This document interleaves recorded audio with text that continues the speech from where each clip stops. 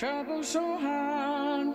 Ooh, Lord, my trouble so hard. Don't nobody know my trouble but God. Don't nobody know my And trouble. welcome to a very live version of the Radical Reverend Show. Your host, Cheri, DiNovo here. And today, we do it every month, and we're doing it today. And that is the Leftist Show.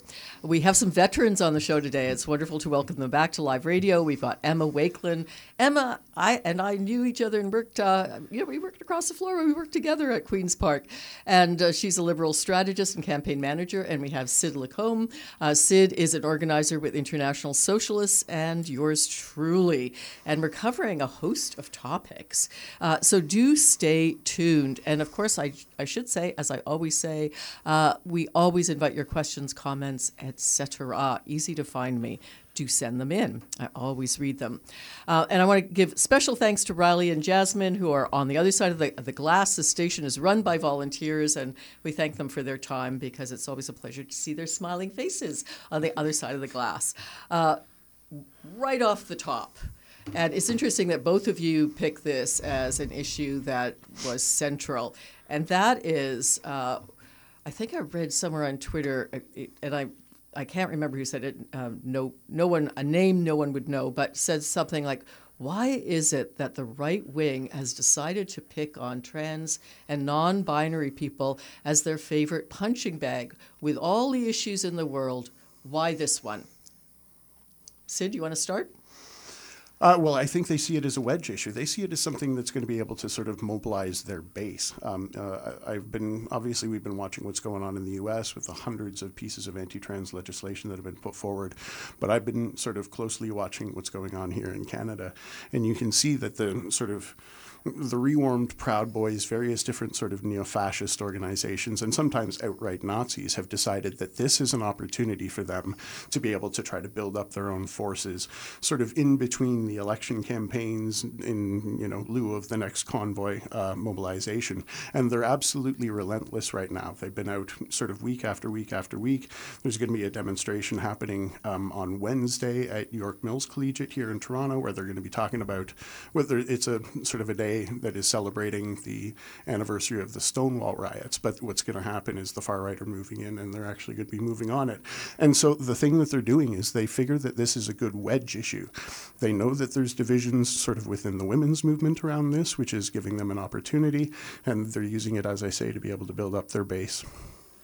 We witnessed, Emma, a really horrific thing. I was kind of live tweeting about it in Ottawa at the Ontario Carleton District School Board that has a trans chair, where there was a huge demonstration put on by the convoy. Now, luckily, there was an even bigger demonstration against the convoy in support of the trustees. But, I mean, it became a free-for-all, and police were just standing off, letting it all go down. It was really quite horrific. What about this issue? So I think, Sid's absolutely right. You hit it right on the nail on the head.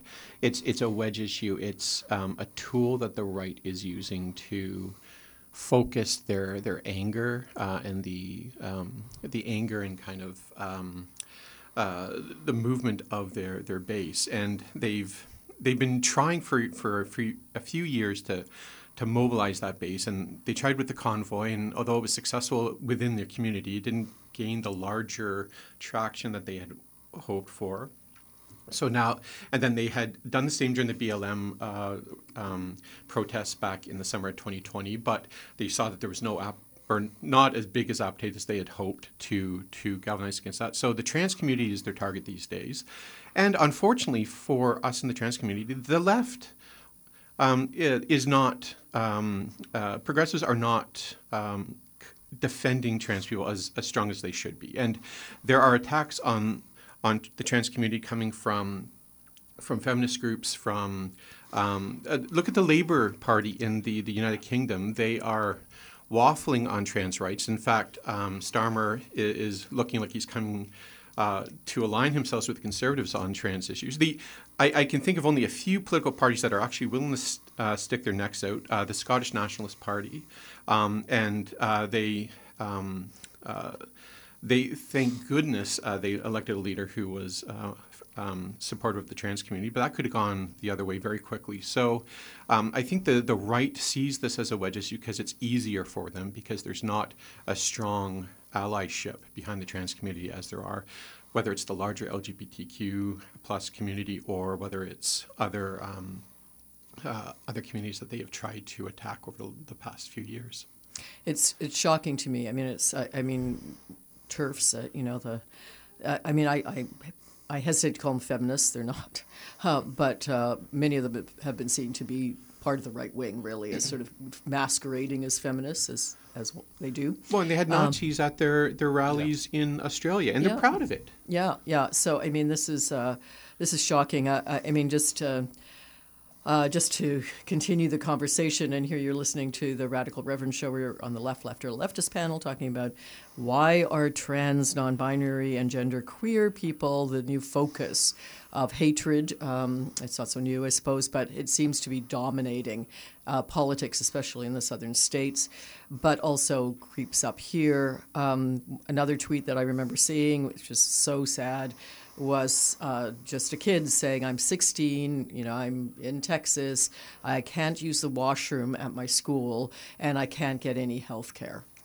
I mean, that's what it really comes down to. Yeah. Have kids and their parents could be arrested for trying to get them health care, trying to get them washroom access. I mean, this is disgusting and absurd, and listen up out there. If you're not on side and not actively defending this community, then you're on the wrong side on this one, because we're not talking about a lot of people either, but we're talking about people who have always been the most marginalized, especially BIPOC, trans, and queer folk, and now have become the focus of attacks. Well, let's continue with a little bit more of what is. It seems to originate in the States, but of course it doesn't. It's global. We have Trump. And all of a sudden, it might look like Trump might actually see jail time. Is this just a pipe dream? What's going on? Em, I'm going to start with you on this one. So I think it's again, I hate to keep waffling and saying it's complicated, but it is. So the charges he's facing right now, the ones that he was arrested, and gosh, is it really nice to say that. The charges that Donald Trump were arrested for are relatively minor, and I don't think these charges he's going to see any jail time, to be honest. Or if he does, it's going to be deferred. The more serious charges are, I think, coming down the pipe. The election interference charges from Georgia, again, it's going to be a state attorney general that's going to be issuing these charges. So the Republicans, even if they win, or if he wins, he can't pardon himself because these are state charges. That's one of the most serious things, and I think he could see jail time on that. And given that the Attorney General has been successful in winning court cases in order to subpoena Trump's circle, I think the circle might be going to jail as well. So that will be very fun to watch over the next couple of years. Although I don't think it's going to happen before the primary. It's just the wheels of the court system. I didn't want to use the term justice, but the court system moves very, very slowly. So I think that, and then I think the feds, Merrick Garland was waiting for the states to get some traction so that he could start doing some federal charges without looking like it's a political a bird hunt. I don't know if that's the right term, but I think you know what I mean. So I think there'll be federal charges coming off on the heels of the Georgia. The bottom line is Trump is in a lot of trouble, and I think he'll win the primary, but I don't think he's going to win the presidential election. Fingers crossed. But there's a lot of it's a perfect storm of utter garbage for Donald Trump right now. I mean, it's shocking that he's even potentially running. Sid, I saw a really funny comment from some Republicans, and apparently there's more than one of them. There's a lot of them that are saying this, that if he doesn't win in 2024, that they won't vote again. Now, I said, no, this is good news. I retweeted that as good news. Republicans will not vote again, but I mean, worse will happen, I'm sure. I mean, this, there's even been talk of, I mean, not that there hasn't been not an overt civil war going on, but it's certainly broken out occasionally. There's kind of civil war atmosphere in the States and has been for a while. But Trump, what's going to come of all of this? The thing that I'm worried about around this, as much as it's fantastic to see Trump get arrested, I mean, I think we were all a little bit happy and, people were popping the champagne when they actually saw that. The problem is Trump's base doesn't care.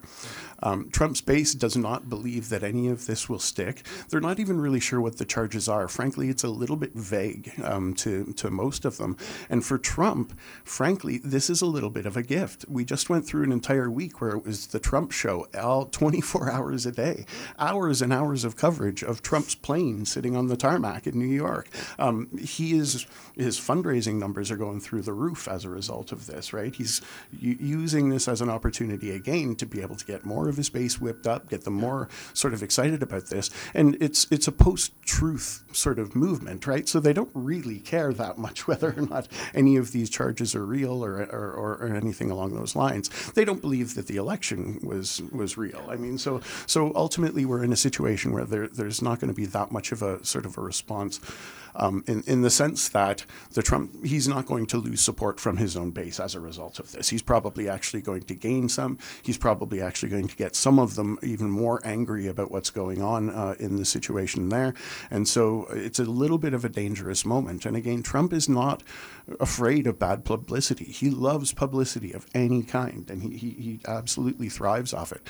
And so I think it's actually a bit of a problem that these are the charges that came forward first. I would have loved to have seen him sort of being taken down for something a little more substantial, like the election interference, because I think election interference and sponsoring or supporting a riot that had tried to overthrow the elected government, those are the types of charges that probably would have had a larger impact. I think right now it's a situation where he's doing fine as a result of this. Every single major news outlet covered his press conference where he stood up and said, "It's George Soros funding, the lawyers that are coming after me," and it gives him a platform unlike anything that we have seen since the January 6th mobilization that he did at Capitol Hill. I see what you're saying, but I think in terms of like whether this charge or that charge should have come first, I think it's a matter of, and I can't believe I'm going to use a hockey analogy, but I think it's just a matter of shooting the darn puck, right? So that at least there's some momentum and a chance for a rebound. And I think the charges from Atlanta, another hockey analogy, the puck was being ragged the whole time because it had to go through the courts. And can we subpoena Mike Pence? Can we subpoena Giuliani? Did they have executive function? And the courts are consistently coming down against Trump on that, but they have to go through this rigmarole of winning these before the charges can be finally pressed. So I agree with you. It would have been great to see the Georgia charges come first, but I just don't think the process had to play out on that, and it just wasn't. So I'm just happy to see that the puck was shot at the net and that something might actually go in. You're listening to the Radical Reverend Show here, your host, Cheri, DiNovo, and it's the Leftist panel. We've got Emma Wakelin, liberal strategist, someone I worked with, and it was fun to work with at Queen's Park. We've got Sid Lacombe, who is an organizer for the International Socialists, and we are talking about, of course, what's current. Certainly, the old axiom that all press is good press, even if it's bad press, is true. But what terrifies me about this and Trump is that you're right, Sid, is that he's raising more money and that they're polling well. The Republicans are polling really well in the states, despite all of this. I mean, it's shocking, and so there's clearly this undercurrent in that's not. That kind of abandoned politics as usual. They don't care, as you say, really they don't trust anything that comes over mainstream media anymore, except Fox, and maybe, some other local outlets. I mean, we're all in our own echo chambers on social media.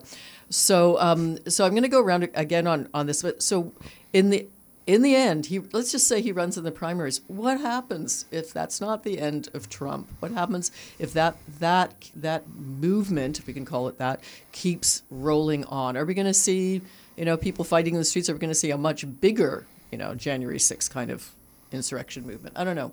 Sid. Well, the thing I think about the idea of it sort of being a bigger January 6th movement, the thing that happened, of course, and we need to remember this, is when the January 6th sort of riots happened at Capitol Hill, there was a big section of American capital and American corporations who broke with Trump. They were happy to take the tax breaks when they had the opportunity to take the tax breaks earlier on, but as soon as that happened, the Association of Manufacturers, big industry associations, major corporations saying, we're breaking with this guy. We are not going to support him any further.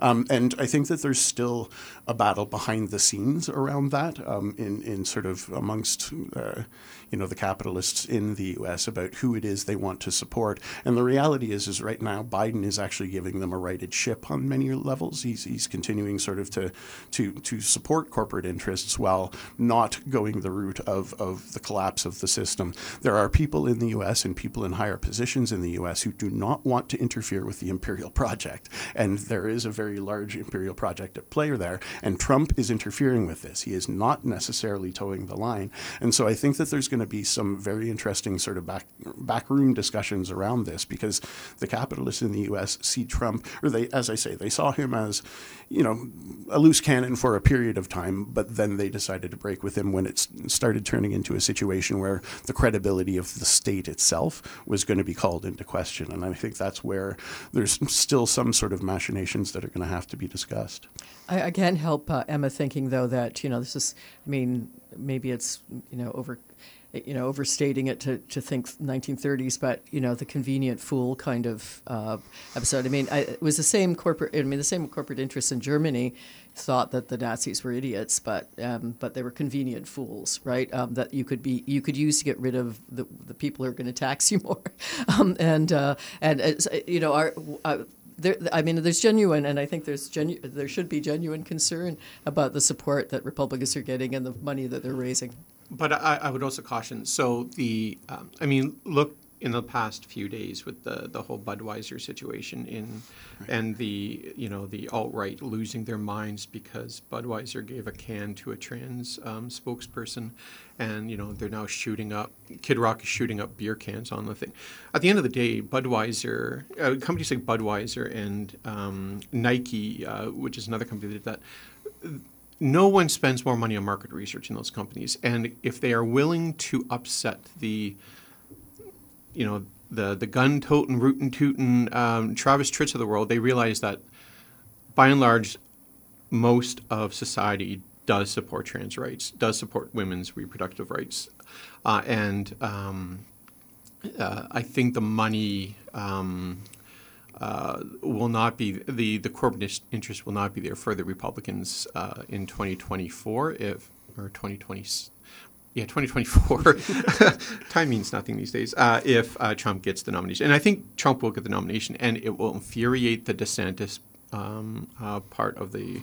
But they've shown, like Lindsey Graham has shown us time and time again, that the GOP itself has no backbone, and they will surrender. But I think there are a significant amount of voters who were they just wanted to get rid of Trump in 2020, and I don't think that they're any more warm to him in 2024. Let's talk about the situation in Tennessee. If you were listening to Democracy Now! Show that precedes this one, I did a little segment on this. You mentioned, we were chatting before the show, that the ones expelled were, of course, the people of color, and the white woman wasn't expelled. But yeah, hey, Tennessee. But you had Democrats, you had actual elected members expelled from a legislature.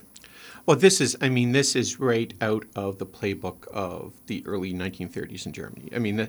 We can talk about hyperbole and talk about, you're quick to use the Nazi term, but this is literally what they did. It's an attack on democracy, and I hope that this is a backlash.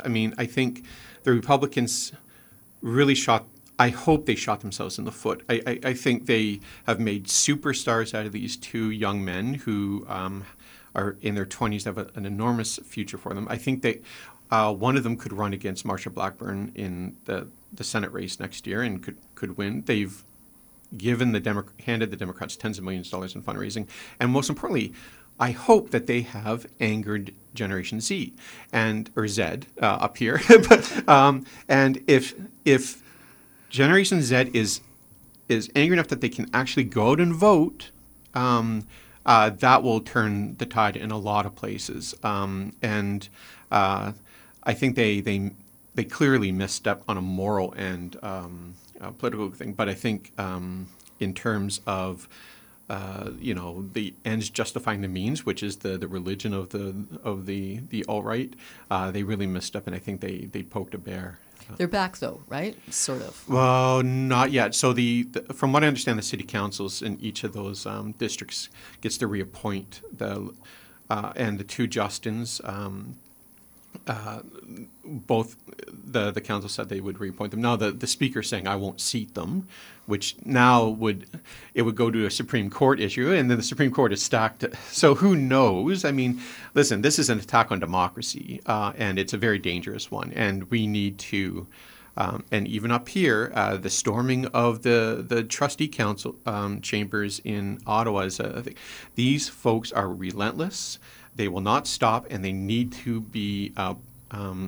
We need to stand up and put them down, and we need to do it legislatively. We need to do it by protest. Anything we need to do. Nazis cannot be allowed to fester. I mean, the George Soros thing is clearly, the hallmark of anti-Semitism in American politics. When you said that, and Sid, I remember a debate that I went to here at University of Toronto. This was back a ways. At that point, it was Chrystia Freeland and Linda McQuaig. I was working on Linda McQuaig's campaign, but I mean, to all intents and purposes, two pretty intelligent women. A pretty interesting discussion, and it was shut down by one guy. Screaming and yelling, alt-right maybe not, but just shut the whole thing down, everything down. A couple of security guards didn't know what they were doing clearly, but let him do it. Cleared the hall, ended the debate. So it can happen here. What about the Tennessee Three? Well, I mean, I haven't followed it quite as closely, but I would agree with the bits and pieces that I have heard, in particular your analysis there, Emma, is that I mean, we're looking at a situation where this is one small part of the larger far-right attack on democracy that has been going on. And we're seeing it. I mean, we opened with the question of trans rights and how incredibly important this is. And there are organized forces on the far right who know what they're doing with this.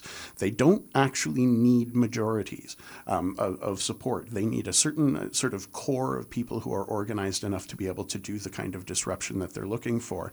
And we're seeing it again all across the U.S. in various different ways, shapes, and forms. And I think that we can sort of, you can include any of a number of the much more high-profile cases, the Cop City in Atlanta, where we've got, a section of the far right in support of the police in that particular situation, and the sort of collusion between the police and the far right, which is a problem. But the question about how this is going to be defeated is the central one.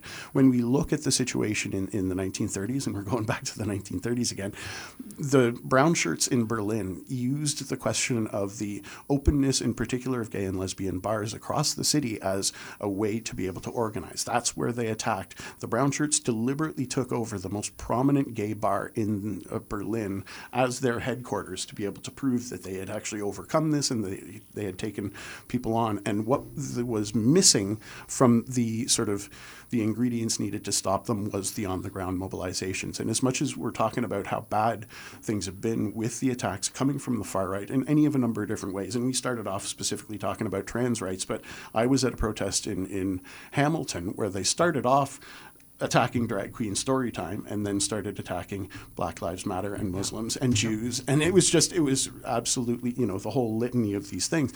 What shut them down was the community mobilization and opposition. And as much as we're seeing, these coming up over and over and over again in cities and towns across the country, the thing that is really encouraging is that they keep getting shut down. I've got a comrade who's in Moncton, and she was absolutely terrified about what was going to happen, because Moncton's not a terribly big city, when the far right said that they were going to try to shut down the drag queen story time. And they were the bigots were so overwhelmed that they couldn't even figure out how to, do their own chants, because there was 150 people in solidarity and opposition. And it's like, that's the kind of thing that shuts them down. And they were planning on going out again.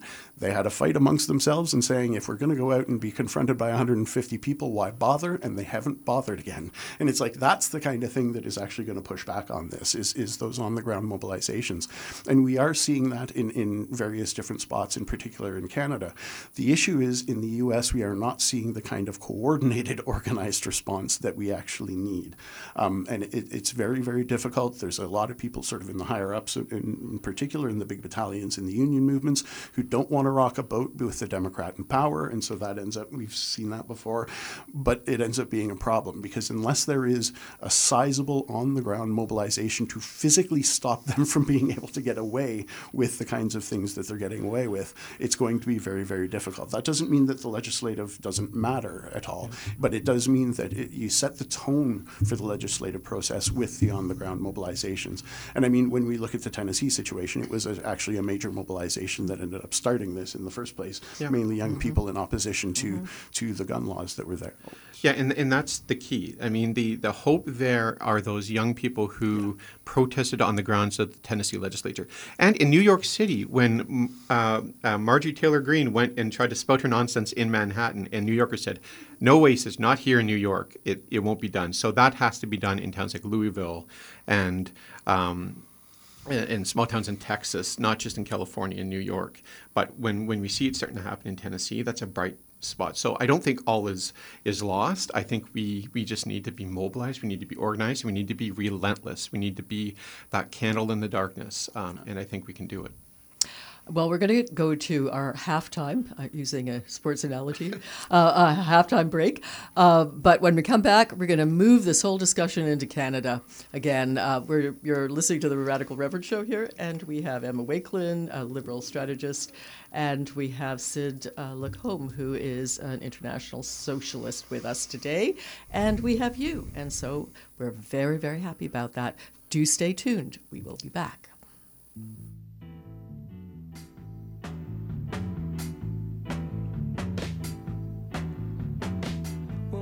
Told me about her, the way she lied. Well, no one told me about her, how many people cried. But it's too late to say you're sorry. How would I know? Why should I care? Please don't bother trying to find her. She's not there. Well, let me tell you about the way she looked. She had tan, the color of her hair. Her voice was soft and cool, her eyes were clear and bright, but she's not there.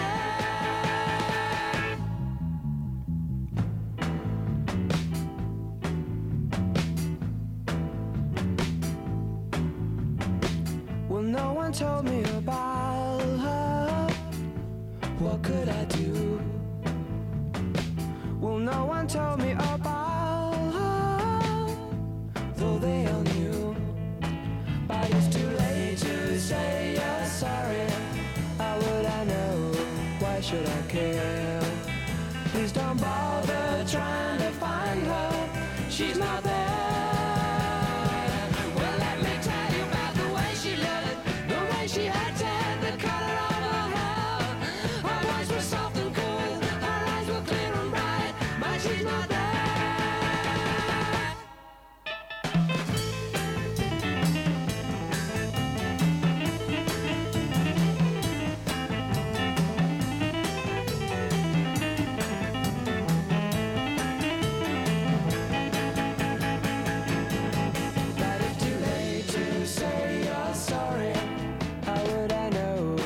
Should I care?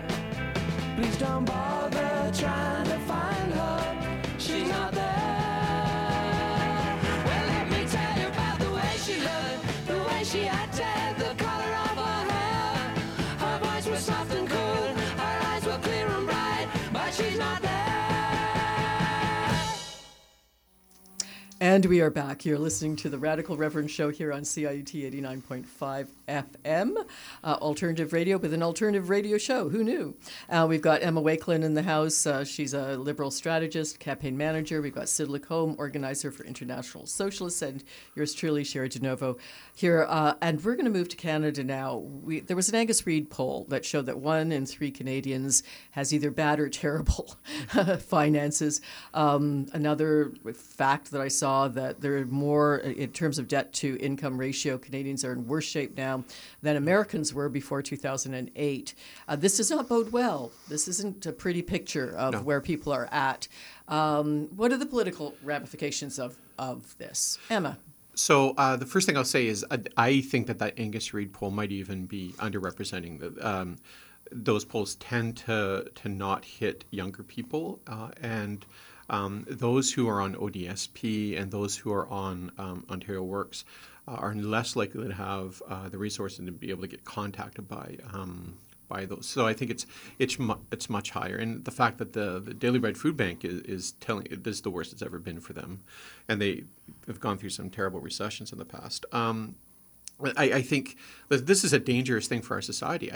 I remember being on this show a few years ago and sparring with our dear friend Alex about revolution. I said people just love their stuff too much in this society in order to go to revolution. But I think right now the path to being a strong capitalist to eat the rich is about one grocery bill. So we're in a very dangerous part of our society, and with AI coming down the pipeline and could be threatening millions and millions of jobs, we need to figure this stuff out. We need a more equitable society. I know I'm preaching to the converted on this, but we're at a very, very dangerous point. And I know we keep bringing up the 30s, but there's a lot of similarities, and it's very, very scary.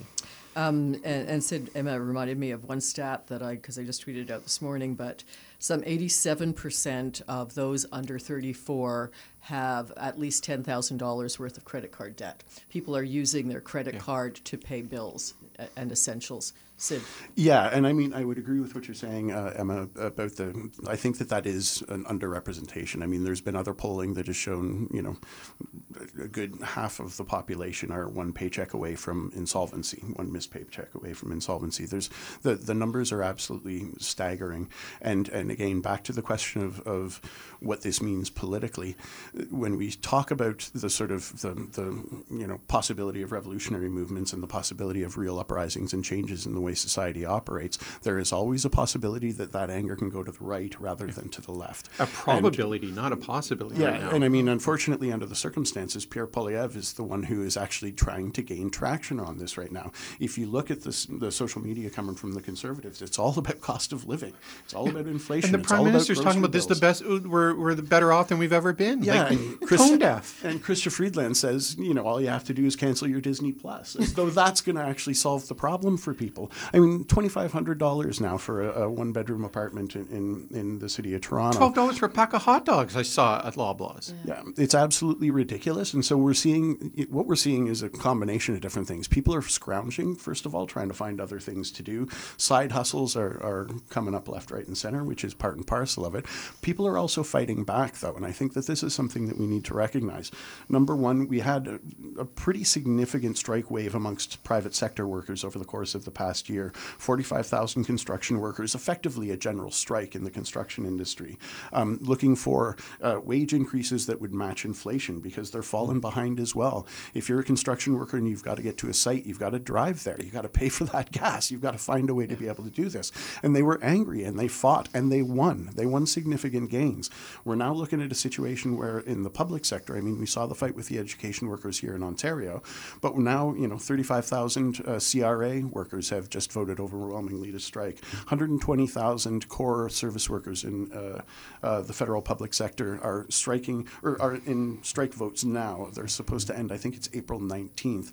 And so there's fight back going on that level. There's also fight back going on the housing side. We've been seeing this around, some of the mobilizations that we've seen in Parkdale trying to push back against above guideline rent increases, against rent evictions. I'm actually in a situation situation where they just bought an investment company just bought the building that I'm in, and they're trying to renovate people out of the building. And everyone in the building, as soon as they realized that there was a possibility they could fight, everyone wanted to, because nobody has anywhere else to go. There isn't another option for most of the people in the building. And when people get that kind of desperate, it becomes a very, very volatile situation. If you work a 40-hour week at minimum wage, you can't even afford rent. Why would you bother taking that job then? You're going to try to find something else that will actually get you paid. And so that kind of thing is dangerous for societies, because it could potentially lead to collapse. But again, it's also dangerous because this is the type of thing that fascism thrives off of. They thrive, the history of post-war fascism is small groups of people with very, very limited reach into the broader sort of society that in times of crisis, suddenly they start finding an audience. They have the ability to say, it's the immigrant, who's doing this. That's right. It's and they're saying that. They're totally. yeah. At one of the sort of, whatever you call it, the convoy rallies here in Toronto, there was people who were taking pictures with this guy, and he had a stand set up as all of this was based on the Jews. The Jews started COVID. The Jews, own Pfizer, and all of that kind of thing. And he got a fantastic response from the people who were out at the rally. People were trying to figure out exactly what to do, so they just stayed back to watch and see what happened. Was anybody going to yell at this guy? Was anyone going to try to push him out of the rally? No, not at all. He was completely welcome there. And it's sort of, that is deeply concerning. And as you say, the right wing gets the media attention around this, and it has infiltrated one of the major national parties to such a degree that they are, they're able to have a real hearing for very, very hard right wing ideas. Well, let's talk also about the infiltration of the media itself. I think Post-Media, 66% of Canadian media now is owned by pretty conservative forces, some of them Republicans in the States. We're talking about on Leftist here on the Radical Reverend show, the sorry state of Canadians' personal economies. And yeah, Polyev talking about the have-nots and the have-yachts, great slogan. Why is it his? Talking about the elites, why is it his? So, I guess, my response to what I'm hearing from you is, okay, so where's the NDP? Where are the other parties in terms of actually, first of all, recognizing that people are suffering and making it their first order of business, because they are, and why are we ceding this language to the right wing, Emma? Well, I am begging our progressive parties to take this seriously, because you will get whooped in the next election. The voters are concerned about the cost of their rent and mortgage, the price of gas in their car, and the price of groceries.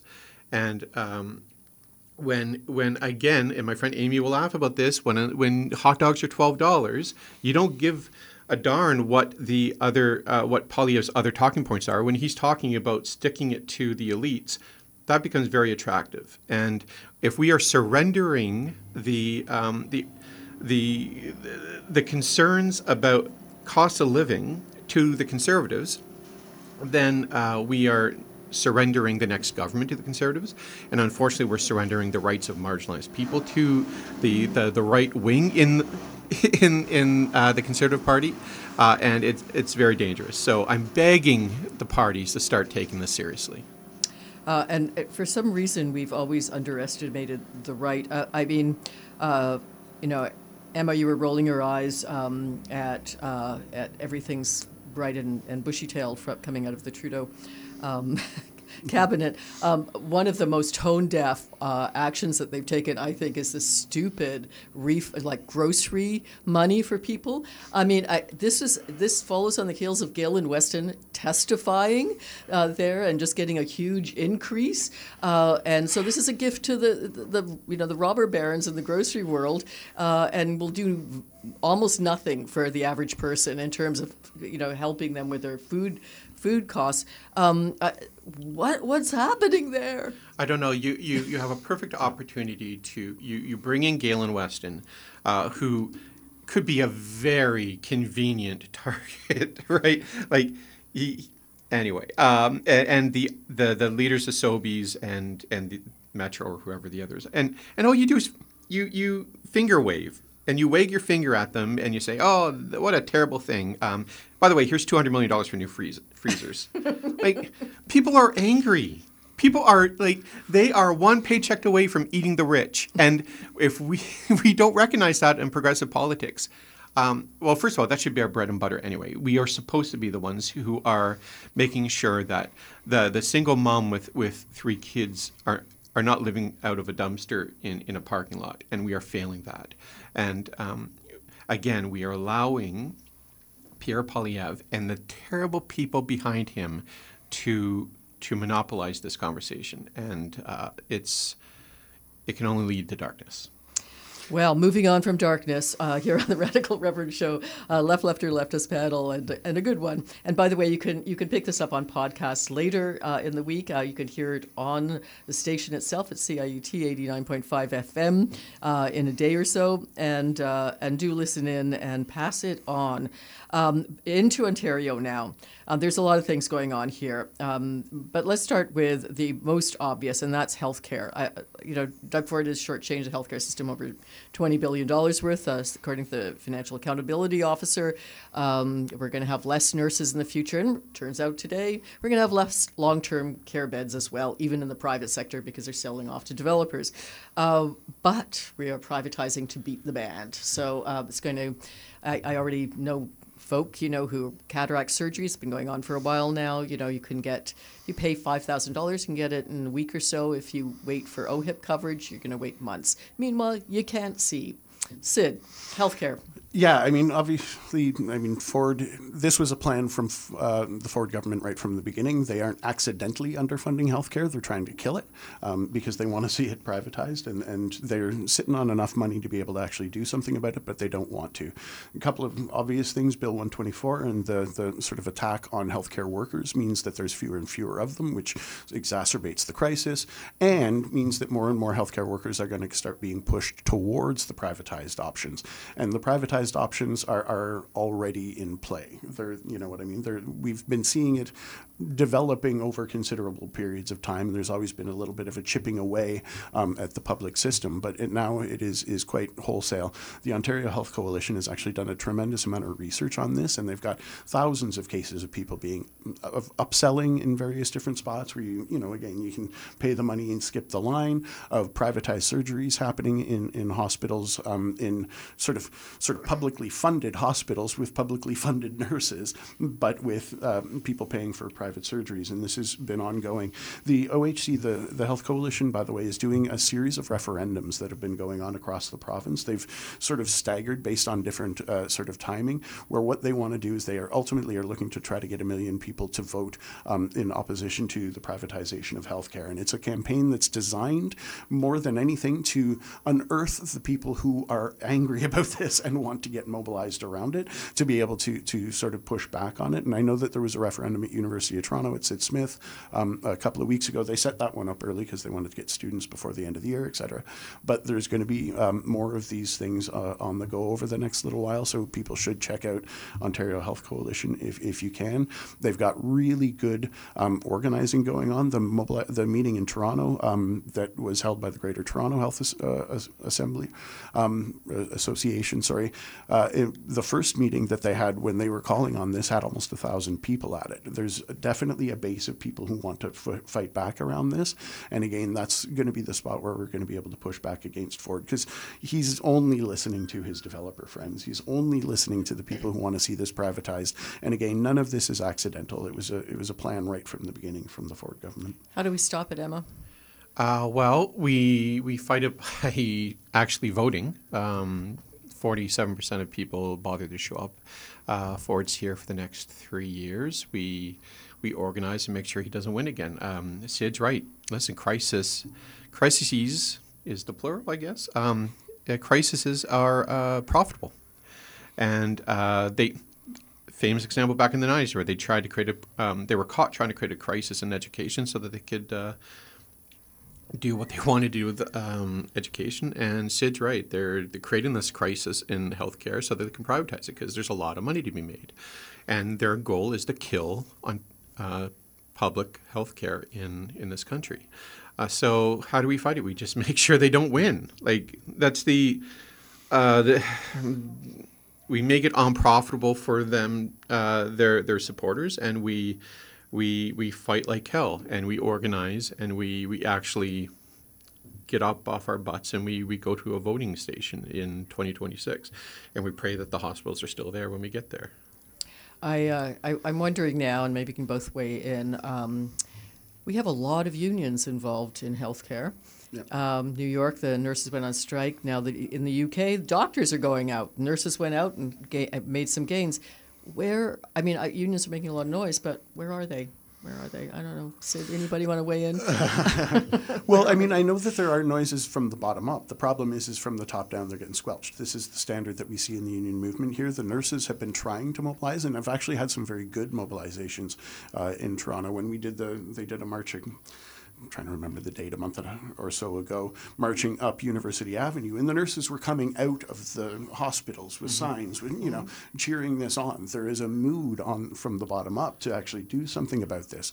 The question is where are the top of the unions, which for a brief period around the education workers fight, where there was the possibility or at least the suggestion of a general strike, although I'm pretty sure that there were some major union leaders and bureaucrats who were pretty terrified at the prospect of a general strike under those circumstances. But the question is, where is the coordinated opposition around this? We have actually had campaigns in the past that have pushed against Tory positions, have pulled working class support away from the Tory base. I'm thinking about the Tim Hudak campaign, when Hudak was sort of talking about 100,000 job cuts and the potential, to bring in right to work legislation. There were major mobilizations amongst the unions. The OFL and the Labour councils had mass stewards assemblies across the province where there were thousands of workers in each one of them. Workplace meetings, lunchroom meetings, plant gating. They did that over the course of a number of months, and the support for Hudak dropped like a stone amongst union members. And that's the kind of thing that could be happening right now. The question is, I'm not really sure where they are on this right now. The next thing I know that the OFL is doing is a mobilization on June 3rd, which is okay, but there is an appetite to move quicker and, crucially, to support the healthcare workers who are going onto the streets, because that's, I think, going to be the most important thing, is if you can get a real revolt amongst the nurses, amongst the other staff at various different hospitals, that's the kind of thing that has the ability to push back on this, I think, in the sort of immediate term, rather than waiting until that next election, and to sort of push back against it so that we don't actually end up in a situation where we don't have public health care by the time that election does roll around. Yeah, and keep in mind, I mean, we can't allow this to be put onto the grassroots of these unions either, because at the end of the day, these nurses, these doctors, these the healthcare workers, they have been worked to the bone over the pandemic. They are understaffed. They're working 16-hour shifts,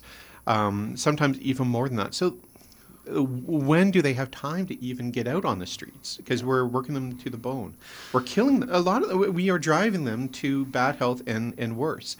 And it's by design. And that's why the leaderships of these unions have to be more aggressive, and solidarity with other unions have to take place. Well, that's it. Absolutely. Yeah, I'm just conscious of the time and a couple of other topics I want to move on to. Bringing it down local now. We've done world North America at least. We've done Canada. We've done province. Right here at home, kind of an intersection of provincial and city, Ontario Place. Ontario Place is up for sale.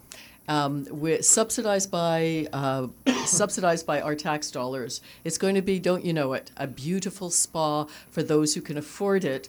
1,000 trees will be, taken down because of this. There'll be more parking, more carbon emissions, and guess what? A whole lot less public space. Now, there's quite a movement, just like there was about the Greenbelt, paving over the Greenbelt.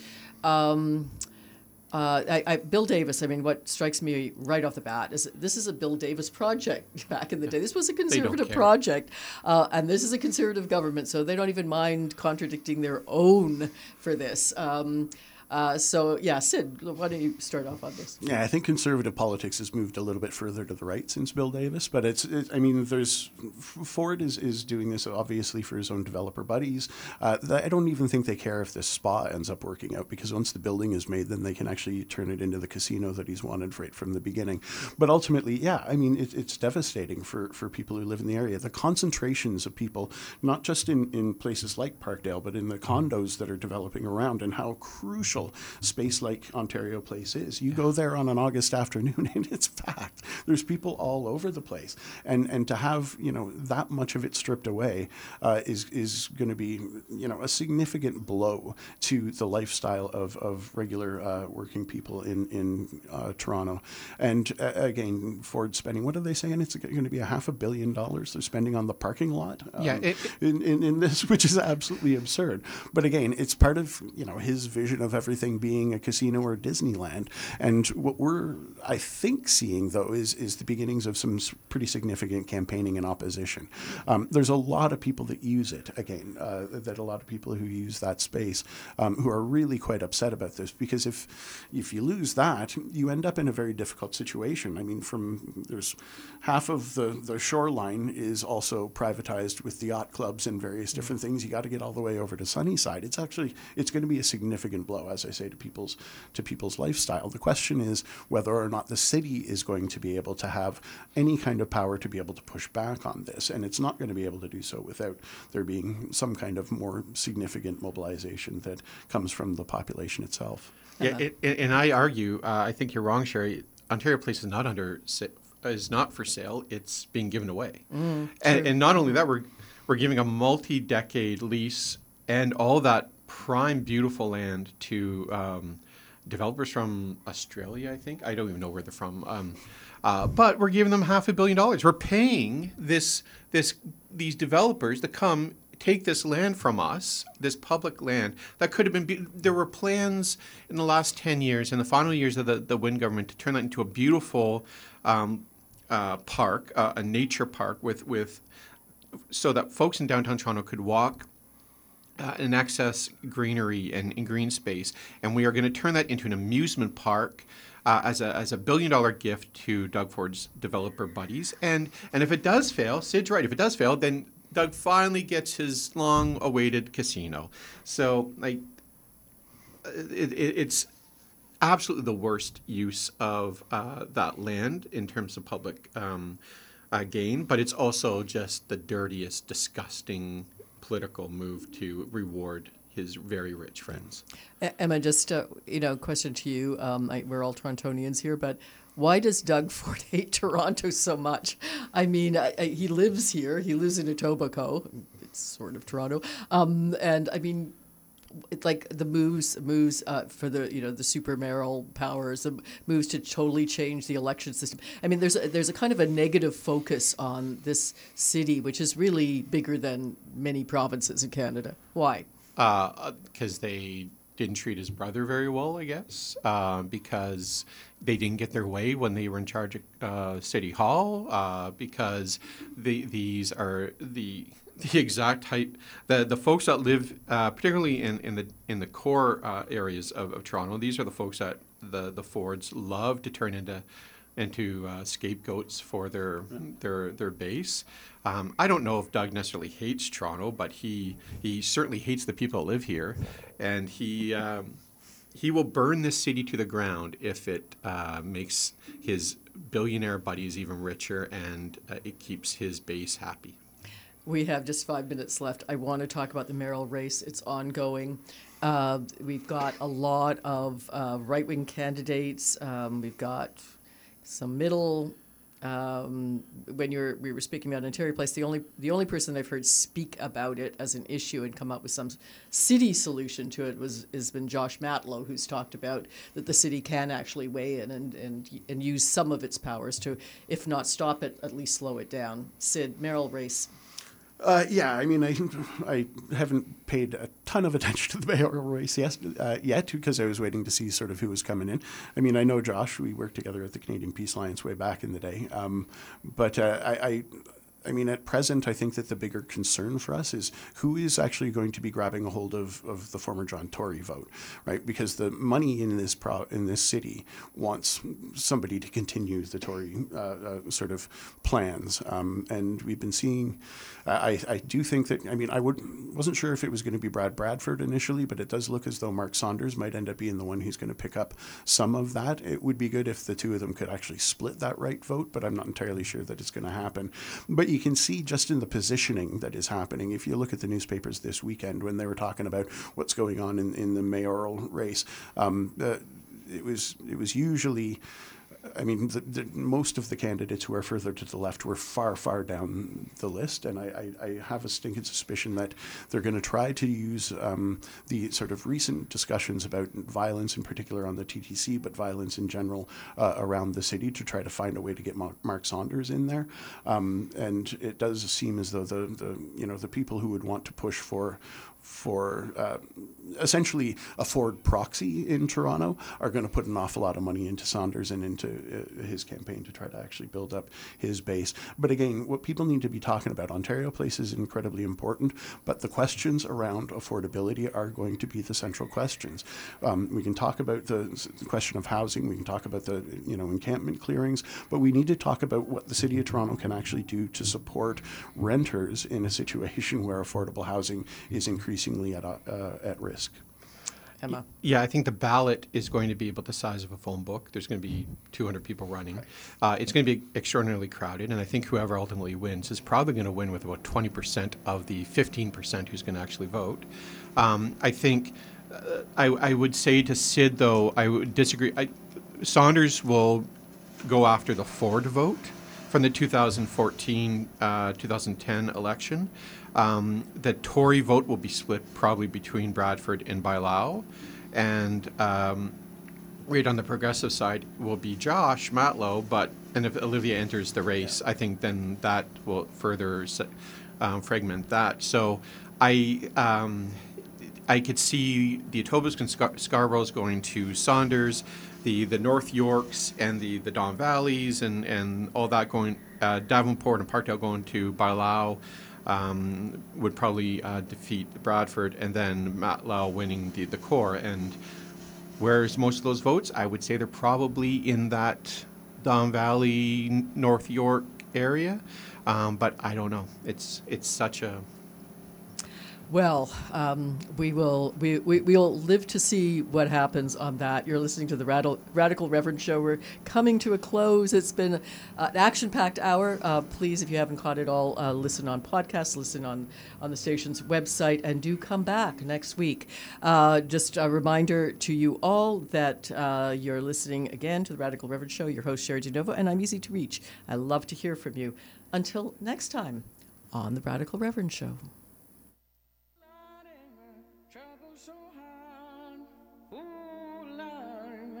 Trouble so hard, don't nobody know my trouble but God.